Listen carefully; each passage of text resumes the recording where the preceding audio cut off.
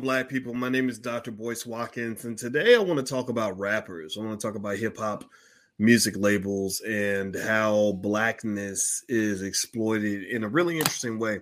I decided I wanted to do a Dr. Boyce breakdown for you to understand why Black death is so profitable for the hip-hop music industry and why we have special rules when it comes to things that can be said about Black people that aren't said about any other ethnic group. So get comfortable, buckle up your seatbelt. We're going to get started on drboycetv.com right now.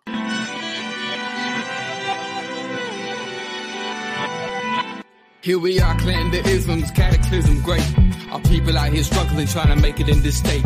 Everybody out here doing it, but we the ones too late. Now family, we the ones who gotta delegate. Get that money in the power, never be fake.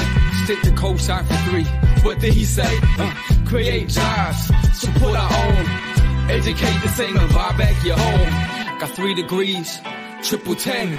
3 PhDs, now we on the CNN. DBTV, let's talk about negligence. Ignorance is bliss, but we can turn it to intelligence. Please, none of what you hear, half of what you see. Let's break it down here on Dr. Boyce TV. Here we are. Hey, what's going on, guys? Welcome to drboycetv.com, the home for intelligent Black people. My name is Dr. Boyce Watkins, and I want to say hello to everybody. What's going on, Black people? Good to see you. Good to see you. On this platform, you know that we are B1, which means we're Black first. And Black first means that we solve our own problems. We're not waiting for white folks. We know how to get it done on our own. And so if you agree with the B1 philosophy, put a hashtag B and the number 1 in the chat, hashtag B1. That's our calling card. Use that calling card anywhere on the internet. And Denise Keating, I love you too. And hey, Kevin Bonner, good to see you too. And you mentioned Dr. Anderson. Yeah, we do the Dr. Boyce Book Club every Wednesday night at 8:30 p.m. 8:30. Yeah, 9:30 Eastern, I think. I got to double check that. I want to say it's 8:30 Eastern. That's right. So if you want to join us for the book club on Wednesdays, you can actually sign up at blackkeystogreatness.com. That's blackkeystogreatness.com. That's the URL. It's totally free to the public. You also get free access to my life class where I teach you how to be successful, how to rise above the constraints of Black culture. I think it's very important for young people to learn how to be winners, you know, not a chicken dinner. I want you to be a winner because they want you to be a chicken dinner because they want to eat your ass up for lunch. They love eating Black people. American capitalism feasts off of Black people and it feasts off of ignorance. Ignorance is a multi-billion-dollar industry. They make money. If you're stupid, they get paid off of your stupidity. So don't be stupid, be smart. So everybody type the word smart in the chat. If you want to be smart, we want to be intelligent. We don't want to be ignorant because they're making money off you hand over fist. So let me break something down for you real quick. This was just on my brain today. You guys saw earlier, I was on with my wife, who happens to be a college professor, a very smart Black lady. And we were talking about what's going on at Howard University. And shout out to the students at Howard who are right now fighting against the administration over this mold issue at Howard. And me and my wife support them 100%. We went for a race today. We went and ran a 5K, and there's a picture, and we got a little medal at the end, a little cheap ass piece of metal. But we came home and we immediately talked about what was going on at Howard. And there is apparently an issue where there's mold growing in people's shoes, mold growing on the ceiling, mold growing, you know, in all kinds of places. And the students are having to prove this. And we wanted to stand in solidarity with the students at Howard. So look that up. If you haven't looked it up, look up Howard University protests. The students are literally living in tent cities. And I just want to give a shout out to the students at Howard. I'm with you. God bless you. And hang in there because I'm very proud of you. With that said, let's talk about hip hop for a minute. And I can't explain why topics come to my mind. They just pop in my brain. And I say, Boyce, you know, you got to break that down. And what I thought about today was hip hop, right? I thought about the fact that we love, as Black people, we love rap music. You know, a lot of us do. I know I do. I've got a lot of friends that are rappers. You've seen Ice Cube come on this platform. You've seen some other rappers. We got rappers coming to the All Black National Convention this week. D1, Jay Ortiz, Willie D was in my wedding from the Ghetto Boys. Who else? Who was some other rappers? Killer Mike was at the first All Black National Convention. So there are a lot of rappers around who do a lot of different things. And I want to make sure that it's 100% clear that we don't get distracted by believing that a critique of what's going on in hip hop is a blanket indictment of the entire hip hop music industry. This is not what it is. That's not what it is. It ain't that. But here's what it is, though. I want you to do this experiment for me. Give me a yes or no if you think if this makes sense to you. I want you to think about Any hip hop song you can think of where they talked about killing a black person, right? I'm gonna kill. I shot a nigga in the head, shot a nigga in the toe. I'll shoot niggas for breakfast, right? Just like shoot a black man, right? They talk about that, right? There's a consistent conversation in the music about killing black men, like it's like the Klan. I'm sure the Klan used to do that. Maybe they did it with country music. I'm gonna go hang me some Negroes today. Gonna go get me some Negroes. Gonna hunt down some coons, right? Dr. Claude Anderson in Black Labor, White Wealth, he actually talks about a sport where they used to kill black people on the plantation. I don't know if y'all know about this, but it's actually around page 212. And he talks about coon hunting, where they used to actually, if a black person got out of line, they would send him out in the woods. They would put a scent on him, and they would let their dogs chase him, and they would go hunt for him. And it would be like a 3 or 4 day hunt, like seriously. And the dogs would chew him up, and they shoot him and all that. So literally, a lot of the hip hop music industry endorses the idea of coon hunting because apparently they think it's okay to rap publicly about murdering black people. Now, here's my question I want to ask you real quick. Sorry, I'm sorry if I sound like an asshole for asking the obvious. What if they took one of those songs? What if instead of saying I'm a killer, N-word, right? I'm not going to say the N-word, right? Instead of saying I'm a killer, you don't sound nerve, right? What if I said I'm going to go kill me, I don't know, a Jewish person? What do you think would happen? Somebody answer me in the chat. What do you think would happen if a rapper made a song where he said that he wanted to go out and, shoot a Jew or shoot a Asian person, or I don't know, maybe a transvestite or something, right? What would happen if he put that in a song? What do you think they'd leave that on the radio? What do y'all think would happen? Now, why am I asking this question? The reason I'm asking this question is because it is beyond baffling to me how it's baffling, but it's not baffling. It confuses me, but it doesn't confuse me. It doesn't confuse me because I told you guys, I've been firmly convinced that our whole society has been stuck on stupid. That in so many ways we are just a big pack of hypocrites because we don't confront our hypocrisy, right? We just squash the voices of the people who do. We don't confront it. We just squash the voices of the people who do. So it makes sense, but it don't make sense, right? It don't make sense for people that have sense. But for the people who ain't got no sense, the reason it makes sense to me is because you have a lot of this hypocrisy in this society. I mean, think about this, right? You had a whole campaign last year. Again, they did this just so they could win an election. They didn't do it because they cared about you. But a whole campaign last year with a hashtag called Black Lives Matter. That was the number one, number two, number three most trended hashtag of all of last year. Black Lives Matter, Black Lives Matter, Black Lives Matter, Black Lives Matter. So how can you, I'm just trying, somebody tell me, make it make sense. Make it make sense. How can you on one hand, and a lot of the liberal politicians do that, how in the world can you on one hand say Black Lives Matter, but then on the other hand, sing and dance along to a song where the rapper just said he wants to murder as many black people as he can find, right? Like, how do you reconcile that? Give me a yes or no. Am I crazy or was I born on the wrong planet? They have that saying like, I hate it here. So I really feel like I should have been born on another planet because that makes absolutely no sense to me whatsoever. I totally do not get it. And so this is something, it's the simple stuff that gets you, that trips you up. And I was sitting there trying to figure out, how in the world are you able to say Black Lives Matter when you're trying to take out as many black people as you can, when you're trying to end black lives? Like that doesn't make sense, right? And people don't respond. They just don't say anything. They just tell you, oh, we don't like what you got to say. You must be a Trump supporter, whatever, right? Because they don't want to answer the question, right?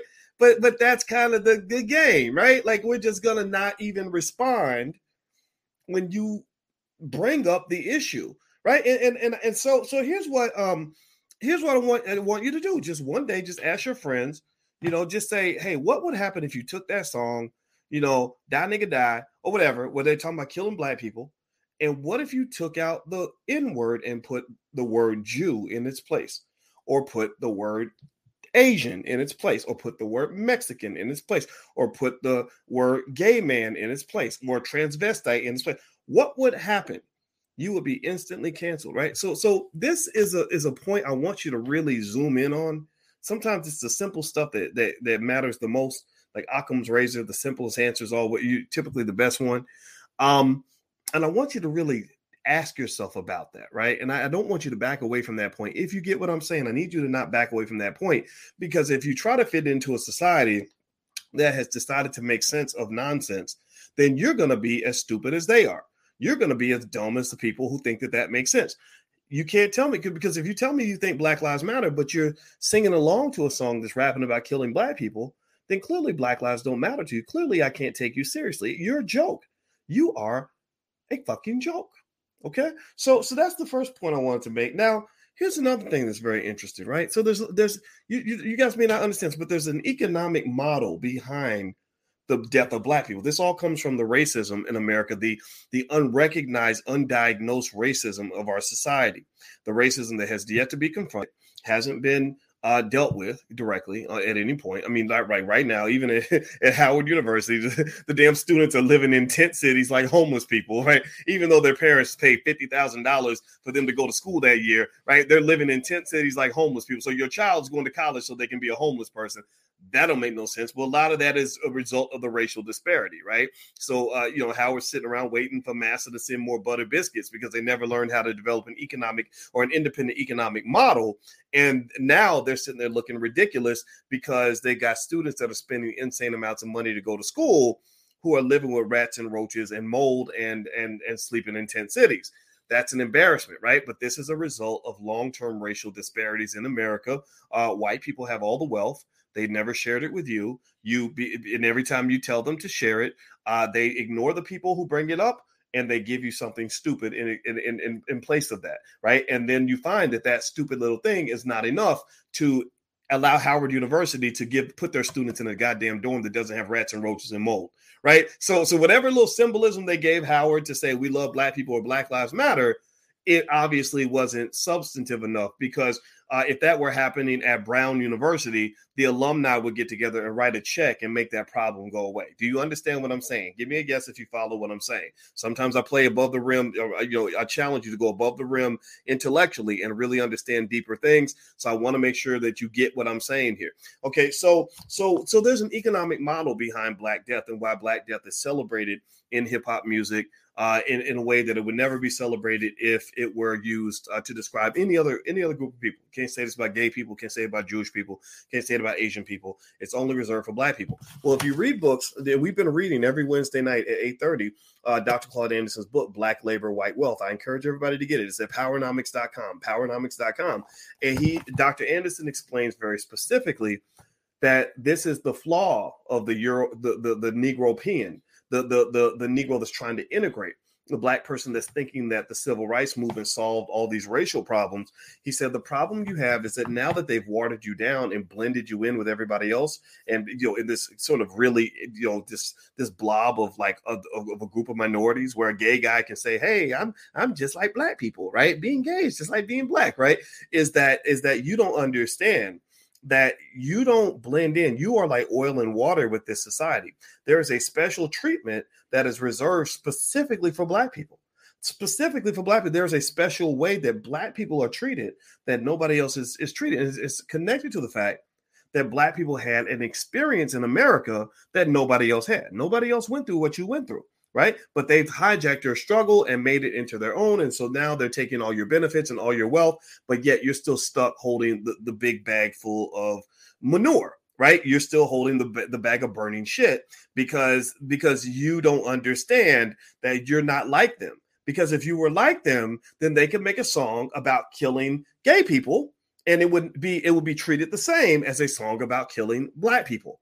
But the song about killing gay people would instantly lead to the artist being banned and canceled and everything else. He couldn't go to, Lollapalooza anymore. He's not going to perform at any venue, right? But if he makes a song about killing Black people, that's going to be okay, right? So shout out to Dave Chappelle, who did a good job of explaining this in a comedic way. Maybe comedy will help people understand how comically stupid our society has become, or how comically racist we're committed to becoming.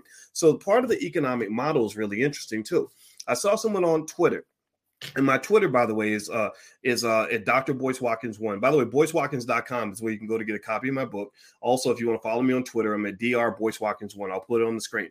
So here's the deal with the economic model. I thought about this extensively, and you guys know my PhD's in finance, so I think about economics all the time. I'm always looking to follow the money and understand what the economic incentives are for certain behavior to happen, right? And so it's like when we've broken down Big Pharma, and I explained to you guys how the economics of Big Pharma creates a lot of reasons that you should have a healthy skepticism of Big Pharma, because some of the things they do are absolutely egregious. Well, the thing about hip hop, somebody mentioned this point. They said, who's supporting this music? You know, Black people are the ones supporting this music. And so it's our fault. It's our fault that these artists make music where they're saying these crazy things about Black people. And so there's a couple little rope-a-dopes that are happening that you may not be aware of. First of all, the reason that the artists are allowed to say the things that they say partly is because they're paying a Black person to say it, right? So if it were a white person saying it, you wouldn't allow it. But because they put a Black face to the racism, you let it slide right by, right? So it's sort of a Trojan horse. It's sneaking into your community because you're thinking that all people with, all skin folk are kinfolk. And we know that that's not true, because really the rapper is the puppet. The record label is the puppet master. Whatever the puppet master tells the puppet to say, the puppet is going to say, right? So if you get into an argument if you hear a puppet say something offensive, you're a dumbass if you go argue with the puppet. Puppets are not going to be able to argue back with you. You need to talk to the puppet master. You say, who's got his hand up that puppet's ass that's making him say certain things? That's the guy whose ass I want to kick, not the puppet. I'm not going to fight Tickle Me Elmo. I'm not going to fight Pinocchio. I'm going to fight Geppetto, because Geppetto controls Pinocchio, right? So my point is to say that getting angry at the artists is silly, because you're assuming artists have power. They don't really have power. It's the record labels. Record labels tend to be run by a lot of people from other communities. I think the Jewish community has to answer for the fact that they are paying Black people to go out and say terrible things about Black people and to promote racism and violence against Black people. First point. Second part of the economic model is this. I heard someone say, and they made a good point. They said, Black people are the ones supporting this music. We support this, so it's our fault. It's our fault. It's our fault. Here's the thing. Most of the money, hip hop music is about a $10 billion to $15 billion a year entity, right? About 10, 15, probably as much as 20 or 30 billion if you add everything in per year. Is taken from the Black community because they've taken your art form like they did everything else. Dr. Claude Anderson, again, talks about how rock and roll was stolen from Black people. I'm going to read a little bit of this to you, where literally going all the way back over 150 years, he can point to a lot of art forms that were created by Black people that were then commercialized by whites, and they stole the wealth from all of that, right? Going all the way back to stuff like Mammy and Swanee River and Al Jolson doing blackface and all that stuff, right? Al Jolson was kind of like the original Eminem or that white boy Harlow from Louisville, actually my hometown of Louisville, Jack Harlow or something, right? Like he was the original version of that, right? In terms of the white guy who took the Black art form and then made it his own and then became very popular from it. But here's the thing that's interesting, right? So Black people are not the ones that are actually paying for this music, right? A lot of hip hop music is not sold to Black people. Most Black people I know, tell me if you know what I'm talking about. If you agree with me, most Black people I know, don't really buy their music. They'll listen to it for free, but they're not really going to go buy it. Even back in the day before streaming was available, we didn't buy it. We would record it. We'd jack it somehow. We'd get it because we didn't have the money. We didn't really have the money. Also, if you look at a lot of the concerts, when hip hop artists do concerts, like when, you have a Travis Scott or 21 Savage, you're going to find a ton of white people in that crowd. Right. I remember going down to Texas, and I think it was Travis Scott, the one that married the Kardashian. I pay attention to all this. So I take in information. All I do is consume information. And I was in Texas, and I saw a group of white kids, about 8 white college kids, and they all had sleeping bags, and they were all super excited or whatever. And I said, "Where are you guys going?" And they said, "Oh, we're going to the Travis Scott concert, dude." I was like, "Really? Wow, that's cool." Yeah, it's at the Astrodome, right? So So a lot of the people that put the money in the pockets of the artists are not Black people, right? It's white people. Now, Black people invest in hip hop. We invest in a different way. White people provide the financial support. We provide the cultural validation for hip hop. So when they see us, saying, "Yo, so-and-so is lit," or "I admire this artist or that artist," that's when white people say, "Okay, since they follow what Black people do, that's when the artist is able to then go and export the culture to other people. They're able to take that culture to white folks and say, look, I am a super thug because all these black people from the hood are validating me. Right? Look at my video. The video is full of cultural references. If you're watching the hip hop music video, everything is like typically cars, girls, money, weapons, and something like blowing smoke. Some usually smoking something, drinking something, or popping a pill. Like those tend to be the elements that you find in a hip hop music video, and it's cultural. It's all of it's about sending a lifestyle image. Everything's lifestyle, right? Fuck substance. Apparently substance doesn't matter, which means I guess maybe people like myself will be in the minority. I don't give a shit because I want to talk to other people that care about substance. I've seen the Flash. I've been up close to the Flash. I've had access to the Flash. I've made more money than 99% of the people that I know.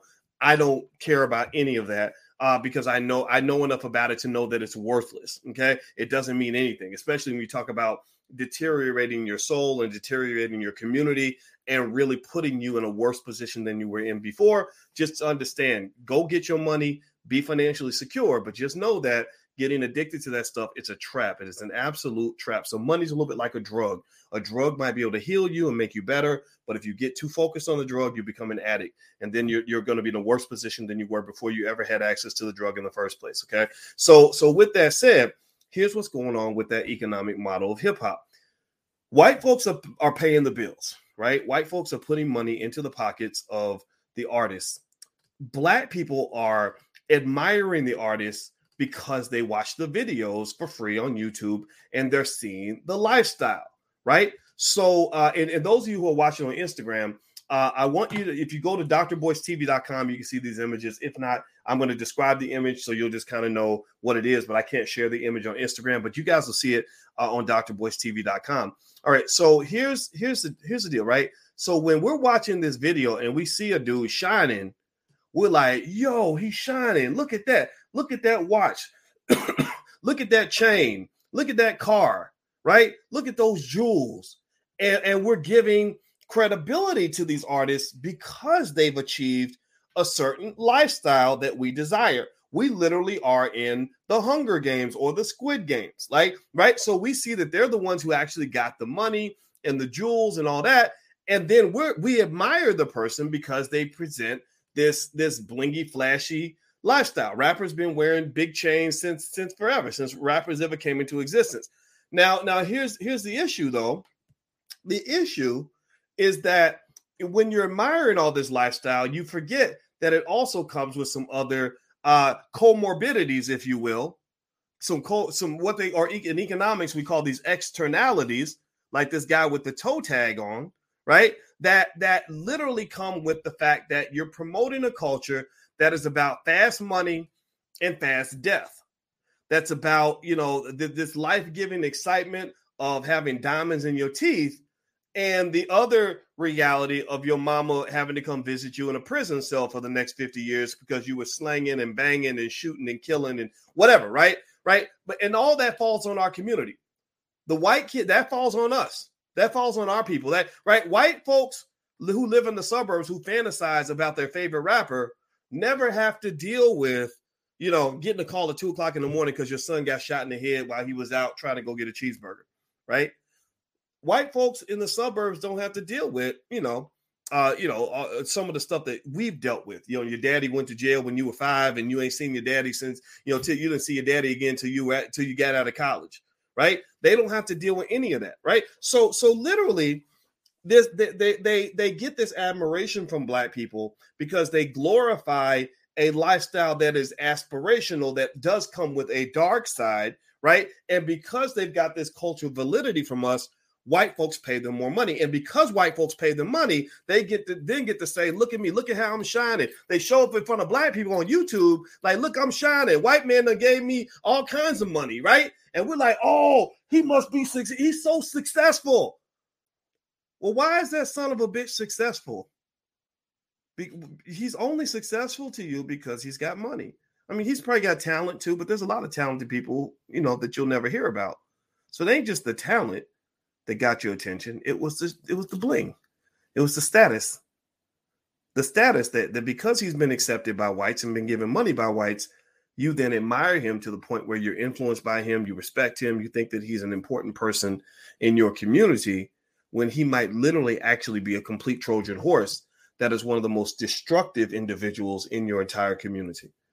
You understand? So the poison, you're eating the poison because it tastes so good. It tastes like fried chicken.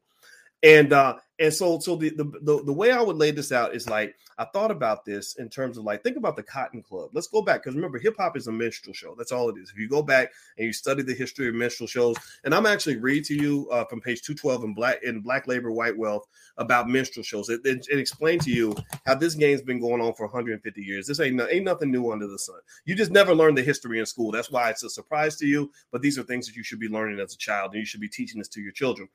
Think about the Cotton Club, right? So imagine it's 1920 and there's a little black busboy working at the Cotton Club, right? So he represents the people in the hood. He represents, so a little black boy in the Cotton Club he's picking up, he's bussing tables, he's wiping down tables, and he's serving the white folks that are sitting in the Cotton Club. Because you remember, Cotton Club, they didn't let black folks come in to be guests. They only allowed them to perform, right? And there's a black man on the stage who's doing a complete buck dance minstrel show, like Chicken George, like, yes, a master, yes, a boy, just a stupid Negro, just a stupid nigga, woo-hoo, right? He's acting a damn fool, right?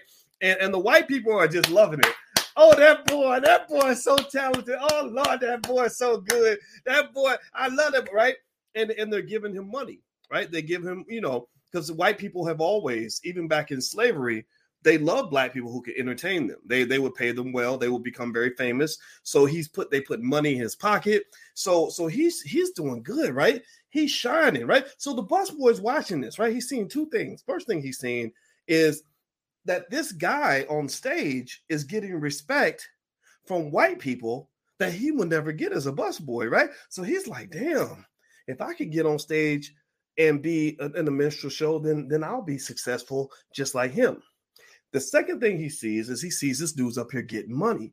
Like when he sees the dude after the show, he'll notice that this step and fetch it, buck dancing Negro is driving off in a fancy car, right? So this black boy is thinking, I want to be a Sambo because I saw him actually elevate his lifestyle, by behaving in a specific way. So a lot of our boys, that's why a lot of our boys grow up saying, I want to be a rapper.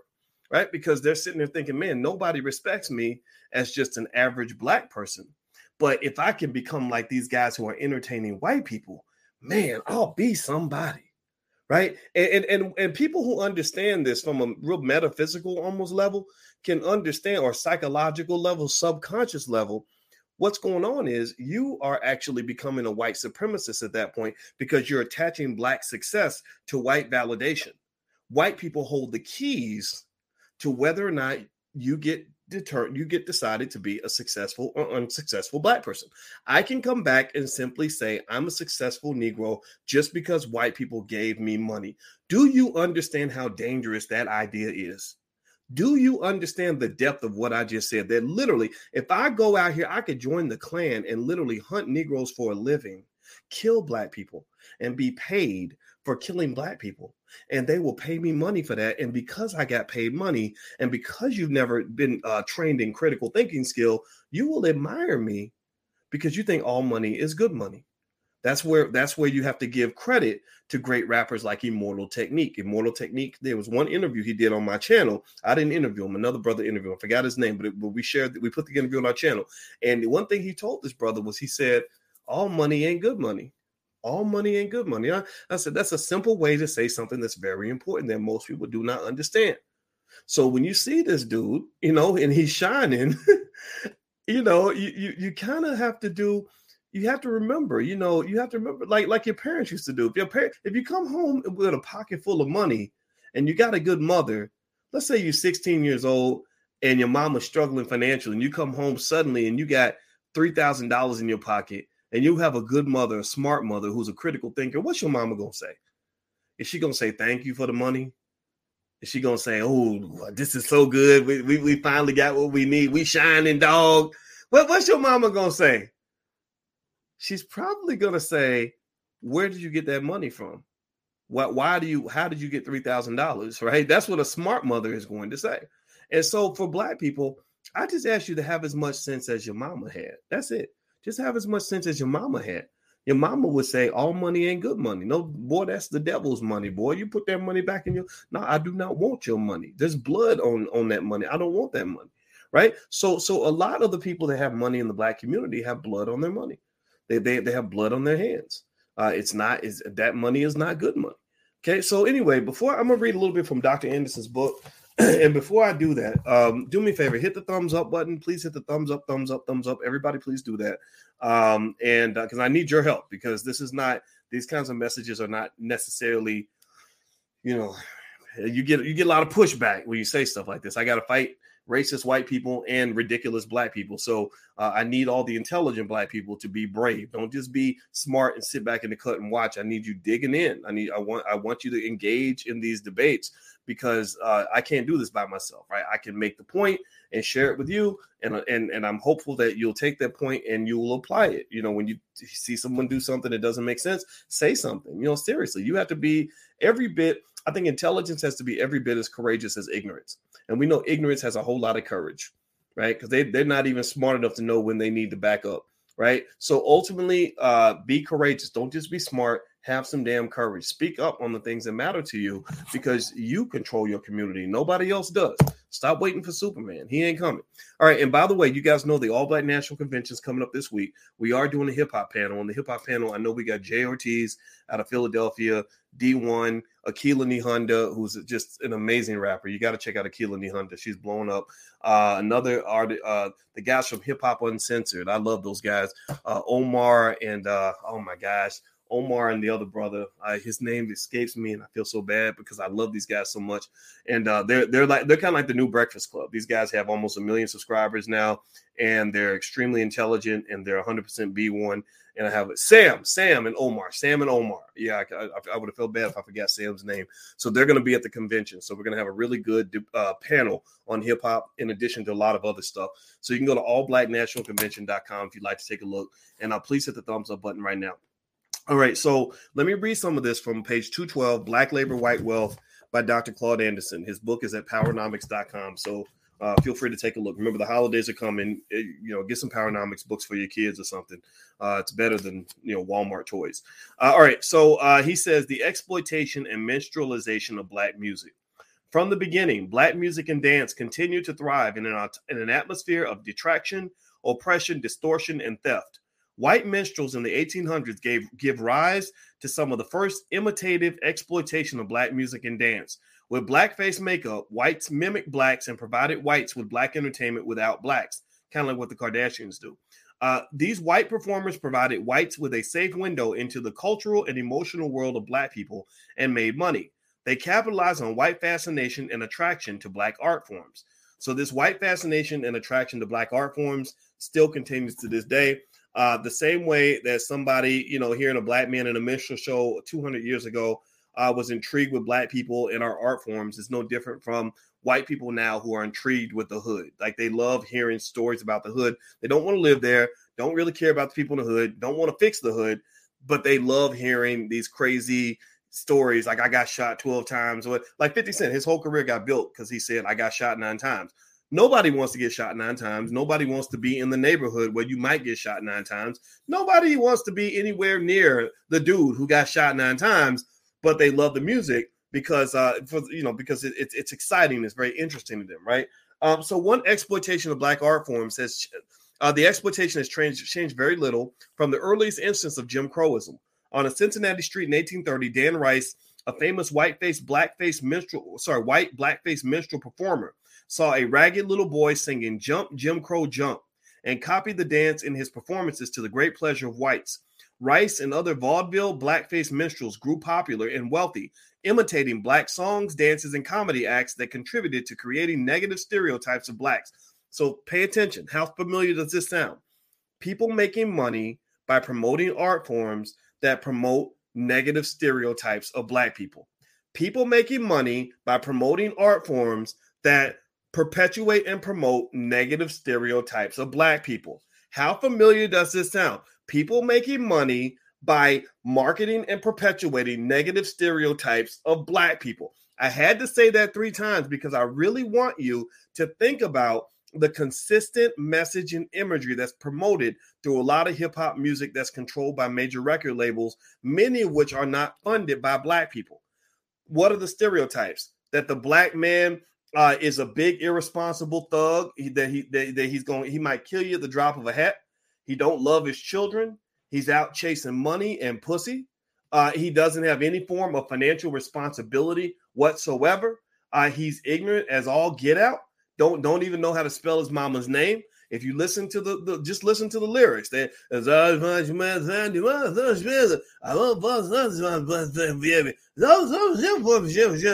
so like if you want to be a rapper, you can't speak with complete sentences. If you speak with complete sentences, then you're gonna be made fun of, right? Nobody's gonna want to listen to your record because you're not keeping it real, right? So these stereotypes cause problems for Black people who actually try to go and engage with the world as a regular, legitimate human being. You can't have people promoting a massive, distorted image of the Black man as a big ass fucking buffoon and then really think they're going to take you seriously when you show up trying to become an accountant at PricewaterhouseCoopers. It ain't going to happen. It ain't going to happen. So where does this translate? Well, when you go to these major corporations, you go to a Google or you go wherever, and you look at the staff, you look at their staff of engineers at Google, you will find a bunch of Indians and a bunch of white people. You might find one Black person in the room, but the only time you'll see Black people at the Google events is when they're there to perform. That is because you have been typecast in a specific way. And you are typecast because music is the most effective form of marketing that there is. This is an image of the Black man that is pushed throughout the world. I must give a shout out to David Banner, a friend of mine who was a rapper who was right in the middle of the culture, who said a few years ago, I can't do this. He said, I went to other countries and I saw the way people were looking at the Black man because of the music. He said, I could not participate in that any longer. So I give him tremendous credit for that. So this is part of my point that not every rapper is an enemy. This is not me criticizing all the rappers. Some of them don't even know what they're doing. They haven't thought about it this long, right? But what I'm talking about is the industry. I'm not talking about the puppet. I'm talking about the puppet master. The puppet master is Apple Music. The puppet master is Spotify. The puppet master is Universal. The puppet master is Epic Records. Those are the people that push these images out there, and they're the ones who should be held responsible. So let's keep going. So this is not new, though. This is something they've been doing for a very long time, which makes it very difficult for those of you who've ever tried to integrate. And this is also the reason why. The fact that the Black man is seen as an animal, as a savage beast with no sexual responsibility, no responsibility to society, no level of intelligence, no degree, doesn't even care about his own children. The reason that that's a dangerous image is because that's why they can kill a Black man and nobody gives a shit. That's why you can make a song. Pay attention. We're going full circle now to the very beginning. I asked you, I said, how come you can make a song about killing a Black man, but you can't make a song about killing a Jew? Well, because Jewish people are human. Black man, no, that's an animal. He probably deserved it. Why is it that you can make a song? You can't make a song about killing a, Chinese person, right? But you can make a song about killing a Black man. Well, because you've been marketed as a rodent. They marketed you as if you are subhuman, and don't nobody give a damn about an animal. It's just, you can shoot, somebody, maybe dogs, if you shoot a dog, they'll get mad at you. But if you kill like a roach, nobody gonna care. So that's what it is. These stereotypes are very, very dangerous. That's why it's very easy to give a Black man 80 years in prison, even if he's got kids. Because they're like, well, he's not really human. If he was a young white boy, I could identify with him. But, because I feel like he had a future and a family and feelings. But he's Black. I mean, you know how those people are. But how do you know how those people are? I mean, you live in Kansas, bro. Like, how do you know how Black people are when you lived in buttfuck Kansas and you ain't seen a Black person in 5 years? You have no Black friends. Well, their only exposure to Black people is through media and music. So you should be very concerned when there are massive images being pushed to the public that make Black people look like complete clowns. Because whether you think that they're separate from you, the reality is that they don't just think he's a clown. They kind of think you're a clown too. So anyway, let me keep reading. Hit the thumbs up button. Please hit the thumbs up button, share, subscribe button if you haven't done it yet. Subscribe. Also, that's my Instagram. It's The Real Boyce Watkins. We have intelligent conversations there, so I hope you'll join us on Instagram as well. So he says, by the turn of the century, white vaudeville started to tone down its harsh mocking of blacks. This slight change was occurring primarily because talented black pioneers like Bob Cole wrote music and sketches for white vaudeville shows. This allowed white entertainers to use black songs, dances, jokes, and slang expressions without being too offensive. But blackfacing would not die. Paradoxically, in the early 20th century, blacks could not perform their own music and dance before white audiences due to segregation laws. Many black entertainers traveled to Europe and entertained the more liberal and enthusiastic audiences there. I'm going to skip forward a little bit. By the roaring 20s, blacks had lost ragtime, Dixieland, and jazz to big band white musicians such as Jack Teagarden, Benny Goodman, and the Dorsey Brothers, who expropriated the black art form under the label of swing.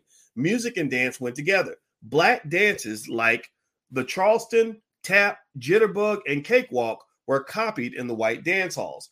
Same thing is happening right now on TikTok. Did anybody see? Give me a yes or no if you saw this. Did you see where the little black girl, did a dance or something, and the white girl found it and put it on TikTok, and the white girl had 10 million followers and got invited on Jimmy Kimmel doing the TikTok dance that she took from the black girl, right? So this is something that is consistent. This is something that happens.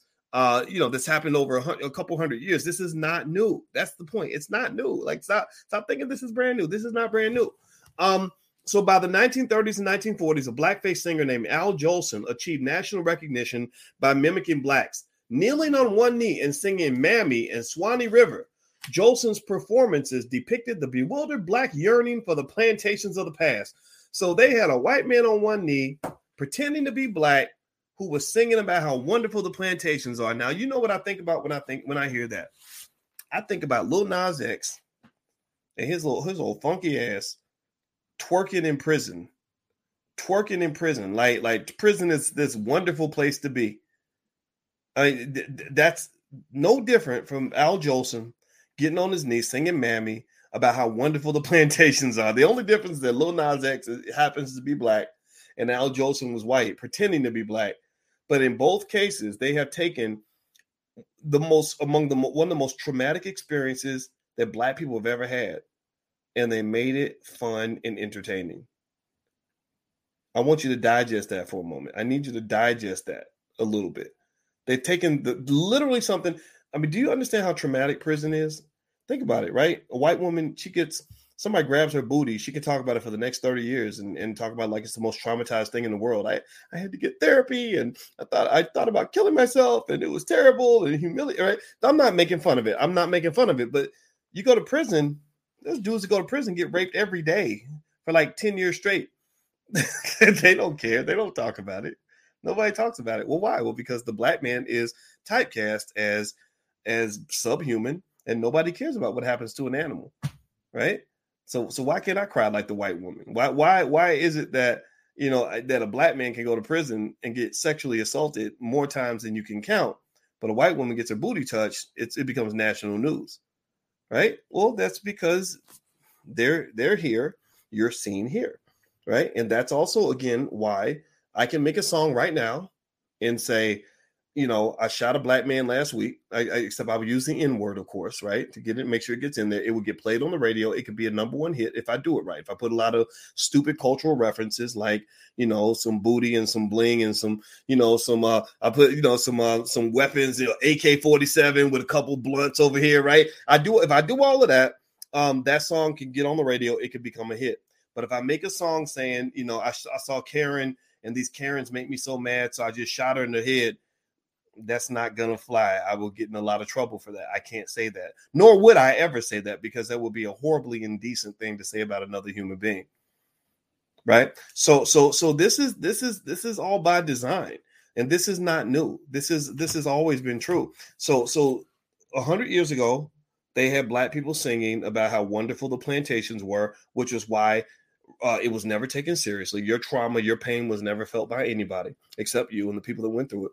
And now they sing songs about how great, you got Lil Nas X twerking in prison, which is why there's not much sympathy for the extraordinary amounts of trauma that black men experience when they go to jail. Jail is a very terrible, scary place. So anyway, let me keep going. The integration movement that began in the mid-1950s opened the door for whites to totally appropriate black music. So when they opened up the door for integration, integration was a great economic play for white people. It really benefited white people. So integration should not be part of black history. It should be part of white history, because that was when they were able to colonize you fully and bring you into the system. It was the original gentrification, basically. Like, gentrification is where white people said, wait a minute, we were scared of these Negroes, but damn, they got property on the river. So and black people aren't that scary. So we're going to go down and get that property so we can go and build some condos on it and start making some bread, right? So that's what gentrification was, right? So integration was the original gentrification. It was where they said, wait a minute, why are we racism? Racism is not profitable for us. We shouldn't be keeping black people out of our stores. They're begging to give us their money. We should let them in and embrace them with open arms. In fact, let's create products just to sell to black people, because their money's as good as our money and we need money, right? So integration was the original gentrification. It was the same idea. Let's pull these people in so that we can extract their resources. Black people did not benefit in any way from integration, other than the fact that you received a degree of satisfaction by knowing that you were closer to white people, you were closer to royalty. See, white supremacy isn't just practiced by whites, it's also practiced by blacks. And so the idea that you needed to be next to a white kid to get a good education, there's no science behind that. That was just something you believed. It was an ego booster. It was a placebo effect, as they call it in medicine, that made you think that because I'm sitting next to Billy White Boy, I'm going to be a smarter person, right? So anyway, so integration allowed them to totally appropriate black music. Now that they could get close to black people, they could study what we were doing and take it to market and make their own money from it. And he says, until that time, black music was primarily available only in black clubs and underground. Blacks did not own radio stations, and only one or two white stations would play real black music. It was not sold in white record stores. Only black mom and pop shops sold it. White singers scoured black sources for new music and again minstrelized it for white audiences, this time without using blackface makeup. They made fortunes in white markets by imitating popular songs of rhythm and blues artists. Elvis Presley became known as the king of rock and roll. Much of the music sung by Elvis and Billie Haley and the Comets was music that was written and previously sang by black R&B artists. The title rock and roll came from the old blues song of Big Joe Turner called Shake, Rattle, and Roll, which Haley and the Comets popularized among white audiences. Hardly any black musical artists received respect, credit, or copyright compensation for their music, from jazz, blues, Dixieland, gospel, ragtime, swing, bebop, boogie woogie, or rhythm and blues. Stripped of their music and revenue in the United States, black musicians increased their efforts to establish new markets in Europe in the late 1950s, just as their black predecessors had done in the 1920s. By the early 1960s, Europeans have been exposed to black music and dance and could imitate blacks. The mid-1960s witnessed an influx of black-influenced European musicians and singers, such as the Beatles, the Rolling Stones, the Bee Gees, and Elton John. The Rock and Roll Hall of Fame in Cleveland, Ohio, actually honors many of the whites as musicians and performers, as artists who discovered black music rather than the imitators who renamed it. Blacks' lack of capital. Let me jump forward. Okay, sorry. Naturally, some black artists, such as Fats Domino, Ruth Brown, and Little Richard, regular targets of white musical imitators, did not see acknowledgement by these white artists as a sign of respect. They became upset because they felt like they were robbed. Blacks' lack of access to capital, production technology, marketing networks, and access to copyright and artistic protection not only left them exposed to the exploitation of imitators, but also left them absolutely no control over their cultural product. When major white record companies refused to contract with black performers, a few smaller white companies filled the void and developed R&B record labels and promoted black music to black markets. The return on their investment was high, not only because they created monopolies on black talent, but because they paid black performers a pittance for their valuable product. So what I'm really seeing here from Dr. Anderson is when he talks about the lack of access to capital, production technology, and marketing networks, that really speaks to a lack of understanding of what really kind of drives all of this in music, right? We think that it's driven by the talent. That's why I say stop worrying about the artists, right? If I talk about Lil Nas X or Lizzo or whatever, it ain't about Lizzo. It's about the machine that created Lizzo or the machine that created Lil Nas X. That's very important to understand, because what you're talking about is that higher layer of control that decides not just what's going to be popularized, but how that's going to be marketed, who it's going to be marketed to, and how it's going to be monetized. So what has occurred with hip hop, and I'm going to say this and I'm going to be done with this, is hip hop was distorted. Remember, hip hop used to be KRS-One, You Must Learn, X-Clan, Black Power, Go Back to Africa, Tribe Called Quest. It used to be Public Enemy, Fight the Power, and then it suddenly became, fuck them bitches, let's kill as many black people as possible, bling bling, right? It became all of that, right? It just suddenly changed. So what occurred that Dr. Anderson referenced here is that when you don't control the means of production, you are allowing others to distort the original art form and your original intent for that art form. Do you follow what I'm saying? So because they control it, they get to decide what it's going to look like and which images and stereotypes are going to be perpetuated.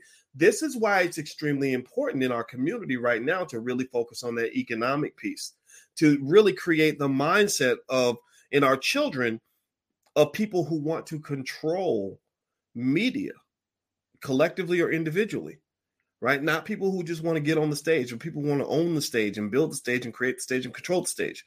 I don't care who's on the stage. I don't care if it's a white man or a black man or Asian man. As long as black people are the ones who are in some control of what the final message is going to be. And so when you look at a network like a BET, I could give a shit less how many black people BET hires. I know that BET is owned by Viacom, which is controlled by the family of Sumner Redstone. Sumner Redstone and his family have more power over BET and what they do than any Negro they have ever hired in the last 50 years. There's not one black person at BET with the power to veto Sumner Redstone, this old Jewish guy, and his raggedy ass family who fight like a bunch of they will make a nice Tyler Perry movie because they fight like a bunch of hood rats. Let me show you a picture of this family. This is going to trip you out. I don't know if you guys have ever seen the Sumner Redstone family, but it's really fascinating. Sumner Redstone was this cranky old billionaire who just got into all kinds of stuff, and his family was fighting over the money and everything. So this guy is the one who decides which buffoon is going to be featured at the BET Awards. He can pick up the phone and he can veto any decision made by any black person anywhere who works for BET. So what I'm saying right now too is it's not just entertainment. It's really all forms of entertainment. Athletics, sports is a form of entertainment. So when I see Kyrie Irving going through what he's going through right now, I see that as a wonderful opportunity for the guys to go ahead and have some vision and put together the blueprint for starting a professional sports league. Maybe you don't have to compete with the NBA, but maybe you get over to the side and you create something that's worth a couple $1 billion that can feed maybe 20, 30, 50,000, 100,000 black people, right? You see, so when you're talking about measuring success of your celebrities, you got to measure them in different ways. You can't just measure it by how well one individual is doing. I don't care what your net worth is. I don't care how much money you're throwing up at the club, Diddy. I don't care how many magazine covers you've been on. I want to know how many thousands of black people have you been able to hire and give opportunities to. I want to see how many full communities, have elevated their entire economic condition because of your presence in that space. If Jay-Z is a billionaire, I need to be able to go back to the Marcy projects and find 3,000 people who are unemployed, who are fully employed because of some venture that Jay-Z created. It's not me making fun of him. It's not me attacking him. It's me challenging these individuals to have a little more vision than what they have right now, because an owner thinks in a certain way. An owner is a person who says, even if I don't have much money and it's not very big, I want to own it. I want to control it.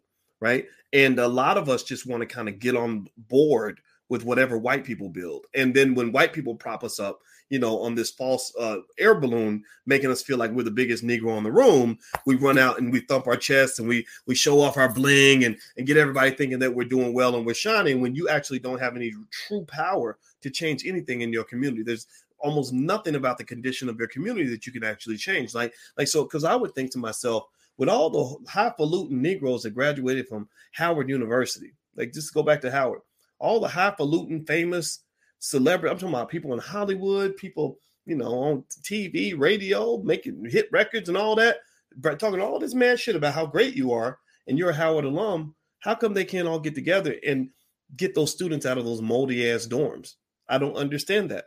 You're literally sitting there. The students are suffering in silence. You're not actually standing up to do anything. Nobody from Howard is able to control anything or write a check. Well, why is that? Well, that's probably because Howard's a white-owned university. That the only people that have the ability to write the check necessary to get those students out of that moldy dorm is some white person who is controlling the puppet strings. Seriously, and prove me wrong. Maybe I'm wrong. I mean, again, I'd love to be proven wrong. I really do.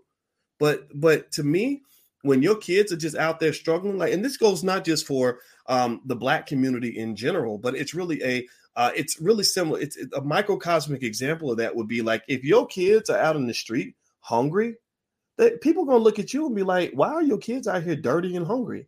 You can't feed your own damn children. And so I think that when our kids are out here, protesting because they're living in moldy dorms, but yet you're supposed to go to this HBCU who's got all this pride, right? Or they out here begging for jobs from white people. If I'm white or Asian or anything, I'm gonna look and be like, damn, what's wrong with the Black man? He can't even protect his own kids. What's wrong with Black people? Sheesh, you people are pathetic. That's literally what I would be thinking. I'm not justifying. I'm just saying that's probably what they think about you, because it's tacky. It's tacky and it's weird. So we have to identify what power really looks like. And so, more specifically, I think it would be I see no barriers to why, all the athletes and guys that agree with Kyrie and the celebrities and everything, how come you can't get together and raise $1 billion and start a sports league? Why not? And you don't even need $1 billion. You can probably pull it off with $100 million. Ice Cube has the big three. I don't think Ice Cube has more money than Kyrie and all his friends put together. All you need to create a basketball league, honestly, is you need basketball players and a basketball court and some referees. That's kind of all you need. And then the rest, you can kind of put it in there. You can broadcast the games on the internet. And if you get the audience size big enough, then you can sell sponsorships and eventually monetize it at a higher level. I just don't get it. The only thing that makes sense here is that it's a lack of vision, right? Because the amount of money especially for an athlete that's in the NBA right now, the amount of money that the white man can pay him right now is probably higher than the amount he could make by being a part of something that he creates on his own.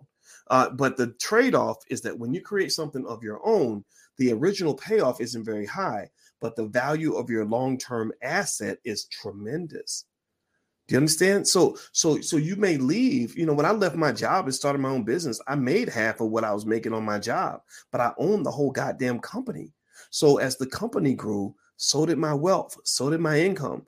And also I gained that ability to employ lots of Black people so that my success wasn't just my success anymore. I wasn't just a fancy Negro with a job anymore. I was a guy who had the ability to change the living conditions of lots of people. That's a pretty awesome position to be in. And I think that that this is the kind of thing we have to give our kids from birth. We can't just kind of expect it to happen. But I really think we got to change our mindset in a major way. So anyway, that's my 2 cents on the issue. I still, my rapper friends, I don't hate you. Don't think I hate you all. I really don't.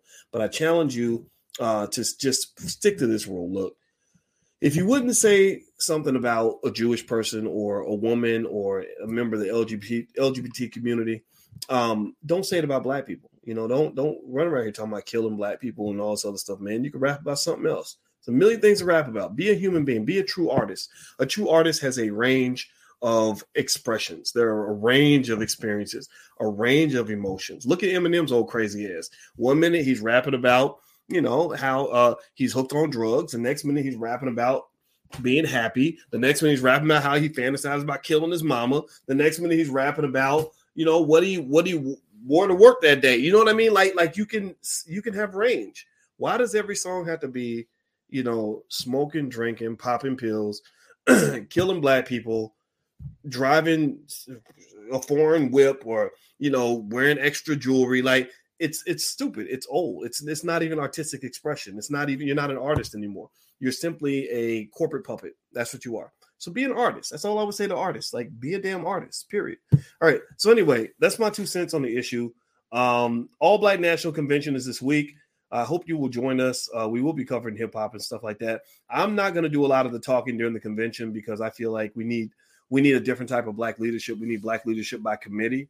And so as much as you guys respect me and appreciate and support me, and I appreciate that very much, I want to use this as an opportunity to really support all the other smart black people in the community that we need to hear from, because, one day I might be dead and some people think I'm an asshole. So there are over 60 speakers that we're bringing in together for the convention in Orlando. You can go to allblacknationalconvention.com to check it out. Also, I see my brother says he's going to be there. I look forward to seeing you, Mr. Carl Crockett. I'm going to mark that name in my brain, Carl Crockett. I look forward to seeing you. And also you can join virtually. So go to allblacknationalconvention.com. Bring your kids. It's very family friendly. Disneyland's right down the street, and we have 9 restaurants on the property. It's really a nice experience. Like we wanted to kind of have a classy kind of thing for black folks where you can really get in there and really feel as special as you truly are. And that's why we chose this year to, kind of level it up a little bit and spend a little bit more money. And believe me, it was expensive. And we did it on our own and we pulled it off. And so I guarantee you're going to be a transformed person when you're done.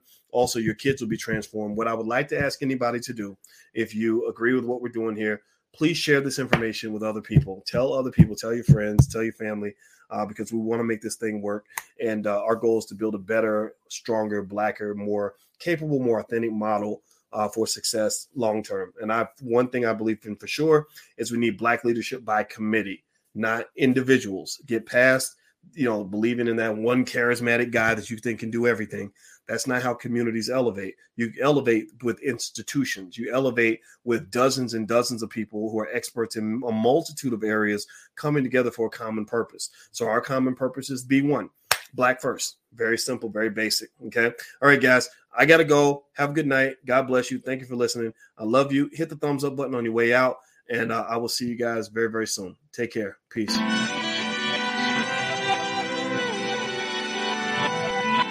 Here we are, clearing the isms, cataclysm, great. Our people out here struggling, trying to make it in this state. Everybody out here doing it, but we the ones too late. Now family, we the ones who gotta delegate. Get that money in the power, never be fake. Stick to co-sign for 3. What did he say? Create jobs, support our own. Educate the same and buy back your home. Got 3 degrees, 10, 3 PhDs, now we on the CNN. DBTV, let's talk about negligence. Ignorance is bliss, but we can turn it to intelligence. Believe none of what you hear, half of what you see. Let's break it down here on Dr. Voice TV. Here we are.